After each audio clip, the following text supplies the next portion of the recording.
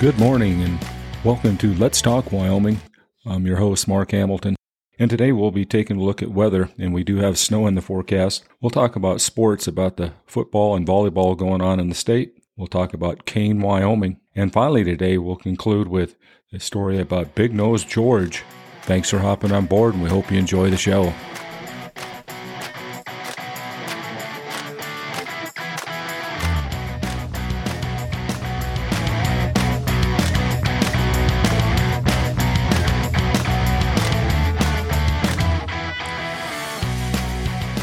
Taking a look at Wyoming weather here on the last day of October. Happy Halloween to everyone. Looks like it's going to be a nice couple of days in front of us. Got some really beautiful temperatures. It looks like on Wednesday night we'll get a little bit of moisture, possibly some snow, a little bit of a cool down. It's going to be cool until the weekend. Looks like we'll get back in the 40s. But now that we're getting into November, we know our temperatures start to change. And of course, we have daylight savings time coming up on Sunday, or Saturday night, I should say. Fall back an hour, which is always a little depressing here in Wyoming with the getting dark a little bit early every night. But the weather looks good, and looks like it's a great night for the trick-or-treaters to go out and have a good time. So winter is just right around the corner, but we're going to enjoy what we have. Taking a look at Wyoming sports. The Wyoming Cowboys were in action over in Hawaii as they took on the University of Hawaii. They came out on top 27-20. Another good win for the Cowboys. They've got this week off. They have another bye week, and then they will be in action the following week down in Fort Collins for the border war for the battle for the Bronze Boot against Colorado State, and that should be a really interesting matchup. Cowboys have 3 games in front of them and have the potential of winning all 3 of those. If they win all 3 of those, they will win that crown for the conference division that they're in. They'll win that Mountain Division, a chance to play in the Mountain West Championship game. And the Cowboys definitely are just playing some great football right now, and it should be an exciting 3 games. 2 of those are on the road, and that Boise State game, I think, is going to be the toughest game for them, is at home, the last game at War Memorial. So hopefully we'll see the Cowboys continue on this streak, and in 2 weeks that they'll bring that bronze boot home. In high school sports, the state fall sports are including up their state events. State volleyball is this week in Casper for all classifications. Football is down to their semifinal games for all teams. So it's an exciting time of year. We always like to make some predictions. In our football, those playoff games are at the home or the higher ranked or rated team in the seeding. Those games will be taking place this weekend for all the classification, for 5 classifications in the state. And those winners will meet again next week at War Memorial in Laramie. Quite an event for all those kids to get to go down to Laramie for that game. And right now, I make my predictions. I really think that it's going to be in the 1A 6-man will be probably Little Snake and DuBois in that championship game. For 1A, Pine Bluffs and Shoshone. Also for 2A, Level Lyman, which will be a replay of last year's state championship game where Lyman came out by a couple points. I think Cody Star Valley is going to be the championship game. Star Valley has a tough game going to Douglas, but I think that they have the opportunity to win that game. That's going to be a toss-up, but I really think Cody is Star Valley. And, Cody's just a machine up there in Park County. They continue to put out these players, and the teams are just unbelievable. And finally, in 4A, of course, we got another team with the Sheridan Broncs have just been in that state title forever. It's just like just pencil them into the championship game. But I think with a long shot, I think they'll play Natrona in that championship game. Now, moving over to volleyball, of course, all the teams will be coming in at the same time, and it's quite an event. All the games are played at the same time. There'll be 4 courts set up for all 4 classifications for volleyball. In my predictions in volleyball, I think in 1A, of course, Riverside Southeast, I see in the championship game, and I'll give that nod to my hometown favorites are up here in the Bighorn Basin, the Riverside Lady Rebels. I think that should be an outstanding match. They look like they're the 2 best teams going in. Both of them have potential tough matchups in those semifinal games. I'm thinking that Riverside will probably play Hewlett, and Southeast would play Cokeville, and either one of those teams has the potential, if they have a down game, they could get upset. But I'm going with Riverside in the championship in 1A. In 2A, looking at Bighorn, and they've been kind of a juggernaut this year. I think the West is a little bit weaker. Rocky Mountain came out of that Western Conference, and I wouldn't be surprised that you might see Burns in that championship game going up against Bighorn. They came out number 2 out of the East, but we're going to go with Bighorn with the championship in 2A volleyball. In 3A, I'm pretty much just penciling in Mountain View and Lyman. I know Wheatland finished first in the East. Them in maybe the championship game, but Lyman and Mountain View are so strong and just seem to gel this time of year or so. But with the matchups, Mountain View's been pretty much dominant, and I think that would carry through to the state tournament. And so I'm going to go with Mountain View with the 3A. In 4A, it's going to be East and Kelly Walsh. I pretty much pencil that in. Now, Kelly Walsh has a tough matchup with Laramie in the semifinals. Could go any way, but pretty much those are the perennial powers. And I would pick East in that matchup with Kelly Walsh. So we'll see next week how bad I did or how accurate I were in those predictions ahead of these games being played. But again, we like to urge all fans to get out to these events. There's a lot of events going on. Some sites. If you get to Casper, good opportunity to see a lot of good volleyball. Also, these playoff games will be played around the state, and they should be some outstanding action. There's some great matchups going in. So good luck to all the participants. There'll be a lot of yellow buses on the roads over the next few days. I know everybody's going to be doing some traveling down to volleyball with some potential weather hitting the state. So I hope everybody drives safely, and we'll see how everything comes out next week. Today we want to look at one of our ghost towns here in the state of Wyoming, and we want to talk about Kane, Wyoming, the history of Kane, and that is Kane. Dust to mud and gone but not forgotten is how Bill Scott describes Kane in his book, Pioneers of the Bighorn. Kane grew up on a sagebrush-covered flat about 2 miles south of the mouth of the Shoshone River. The small town, established in 1912, was plagued by winds and caused dust storms in the summer and blowing snow in the winter. It began as a railroad shipping point for lumber, cattle, and sheep. The town was located on the Chicago, Quincy, and Burlington Railroad. When Scott got off the train in 1912, the town consisted of 4 log houses, a frame section house, and a small gypsum block building that was the Kane store. There was no depot, but there was a railroad car body sitting beside the track where freight could be stored out of the weather. Kane was an important transport center. The Kane Ferry was the only crossing of the Bighorn River north of Grable. This ferry was used by sheep herders to move sheep from Cowley, Byron, and Garland to the Bighorn Mountains. It also became the training center for farmers and ranchers of the Dryhead and Crooked Creek country. Like any small town, Kane had people that made it a community. Grandma Neely, who ran the hotel and the boarding house, where you could get a bed and 3 small but delicious meals per day. Mr. Neely, locally referred to as Dr. Neely, was around to provide basic medical services, but for emergencies, Dr. Croft would come by horse and buggy from Cowley. Miss Edith Scott taught 1st grade through 8th grade in the schoolhouse built in 1906.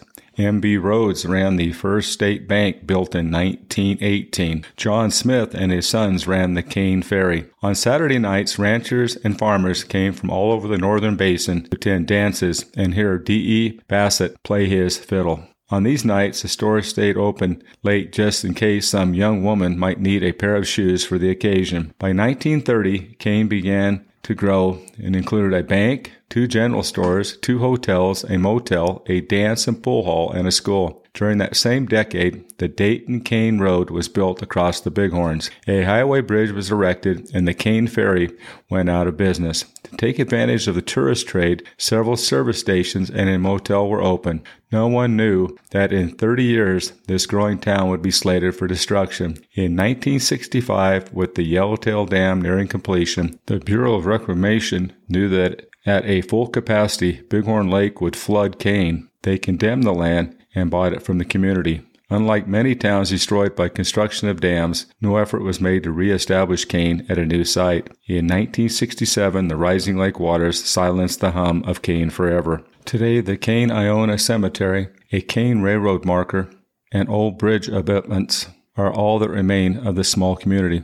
Although you cannot see the buildings or even the pattern of the city streets, the stories of the community can still be heard. The town of Kane is gone, but definitely not forgotten. A rather interesting story about the town of Kane, as was mentioned, with the development of the West and the need for water and new lakes, a lot of communities went by the wayside, similar to Kane, but again, another chapter in our Wyoming history.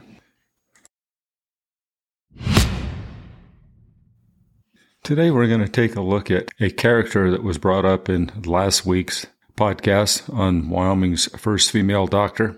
Individual is mentioned, Big Nose George, and in this article from Lori Van Pelt from WyoHistory.org, Big George, a grisly frontier tale, Big Nose George. A phrase, walk in my shoes, takes on chilling connotations when the shoes are made of human skin, and although the creation of such a pair sounds so gruesome to be unbelievable, the shoes exist and are displayed at the Carbon County Museum in Rawlins, Wyoming, where additional items reveal more of the story of this mysterious outlaw, Big Nose George Parrott. Rawlins physician John Osborne had the shoes made from parrot skin after his March 22nd, 1881 lynching and wore them to his 1893 inaugural as Wyoming governor. Osborne later served as a director in the Rawlins National Bank and displayed the shoes in a glass case in the front lobby there. What led George Parrott to such a grisly end? Even before he died, he was known for frontier crimes. He had been arrested for horse thief, tried by justice of the peace, and acquitted. He was also believed to have kept his headquarters in the hole-in-the-wall country west of present-day KC, Wyoming, with a number of other outlaws of the time. His name perhaps was a reference to his large, beak-like nose. He developed a reputation for stealing from travelers on stagecoaches and then progressed to train robberies. In August of 1878, Big Nose George and his gang, which included Dutch Charlie Burris, planned a theft from the Union Pacific Railroad pay car near Como, Wyoming, east of Medicine Bow. At that time, the UPR carried cash via the pay car monthly for its own company payroll. Bandits loosened a spike in the rail, wrapped it with telegraph wire, and hid in the sagebrush, planning to tug the spike and dislodge the rail to derail the train so they could abscond with the money. But sharp-eyed railroad employees spotted the wobbly spike, repaired the damage, and alerted lawmen before the train arrived. Big Nose George and his men fled to Rattlesnake Canyon at the base of Elk Mountain, about 25 miles southwest of the crime. Carbon County Sheriff Deputy Robert Whittlefield and the Union Pacific detective Henry Tip Vincent tracked them there. The outlaws killed them. The murders occurred August 19, 1878. Big Nose George and his gang were later reported to have stolen several $1,000s in cash from the Miles City, Montana territory merchant named Kahn, when in the spring of 1879, Kahn accompanied the military paymaster wagon train from nearby Fort Keogh to Bismarck, Dakota Territory. Kahn was traveling to the east on a purchasing errand. The soldiers were headed to the Northern Pacific Railroad to reach funds to be distributed at the fort. The outlaws eluded capture for a while, but it appears Dutch Charlie was caught early in 1879. Tensions ran high in southern Wyoming along the Union Pacific Railroad. People were incensed about the murder of the lawmen. On July 23rd, Charlie was being transported from Laramie to Rawlins for trial when the locomotive stopped for coal and water at Carbon. There, a mob boarded the train, dragged him off, and hanged him on a telegraph pole. He was not considered worthy of burial in the Carbon Cemetery, where Deputy Whittlefield was laid to rest. Dutch Charlie's unmarked grave is located somewhere in the sagebrush outside the cemetery boundaries. One account indicates the criminals apparently bragged in Miles City bars about their recent successful exploits, including the Wyoming territorial murders. Someone wired Carbon County Sheriff James Rankin, who headed to Montana in July of 1880 and brought Big Nose George back to the Wyoming territories. Two other members of the gang had escaped. Rankin escorted his charge first to Laramie and then rode with him on the train headed to Rawlins. On September 13, 1880, Big Nose George was arraigned in Rawlins. He told his lawyer his name was George Francis Warden. reported his birth date as being in April of 1843 in Dayton, Ohio. He first entered a guilty plea and then changed his plea to not guilty. On November 16, 1880, the jury was sworn, and 2 days later, George again changed his plea back to guilty. A motion was filed for arrest of judgment and sentencing, and the court took him under advisement, but denied the motion on December 15, 1880. At that time, death by hanging was the punishment for those found guilty of murder. Big George was sentenced to hang on April 2nd of 1881. 10 days before the scheduled execution, Big Nose George tried to escape from the local jail. He had used a pocket knife to saw through the rivets on the heavy leg shackles that bound him and stuck jailer Robert Rankin in the head with them. Rankin's wife, Rosa, discovered the attempted jailbreak and managed to close the outside door. She fired her husband's revolver in the air, and men came running to help. Big Nose George's hands were tied behind his back and a noose secured around his neck. The mob made him stand on an empty kerosene barrel, tossed a rope over the crossbar of a telegraph pole, but the rope broke. The bandit fell, begging to be shot. Instead, the lynch mob placed the noose and made him climb a 12-foot ladder. This time, with repaired leg irons weighing him down, climbing was difficult. Finally, he choked to death. One report estimated a crowd of as many 200 people were in attendance to watch.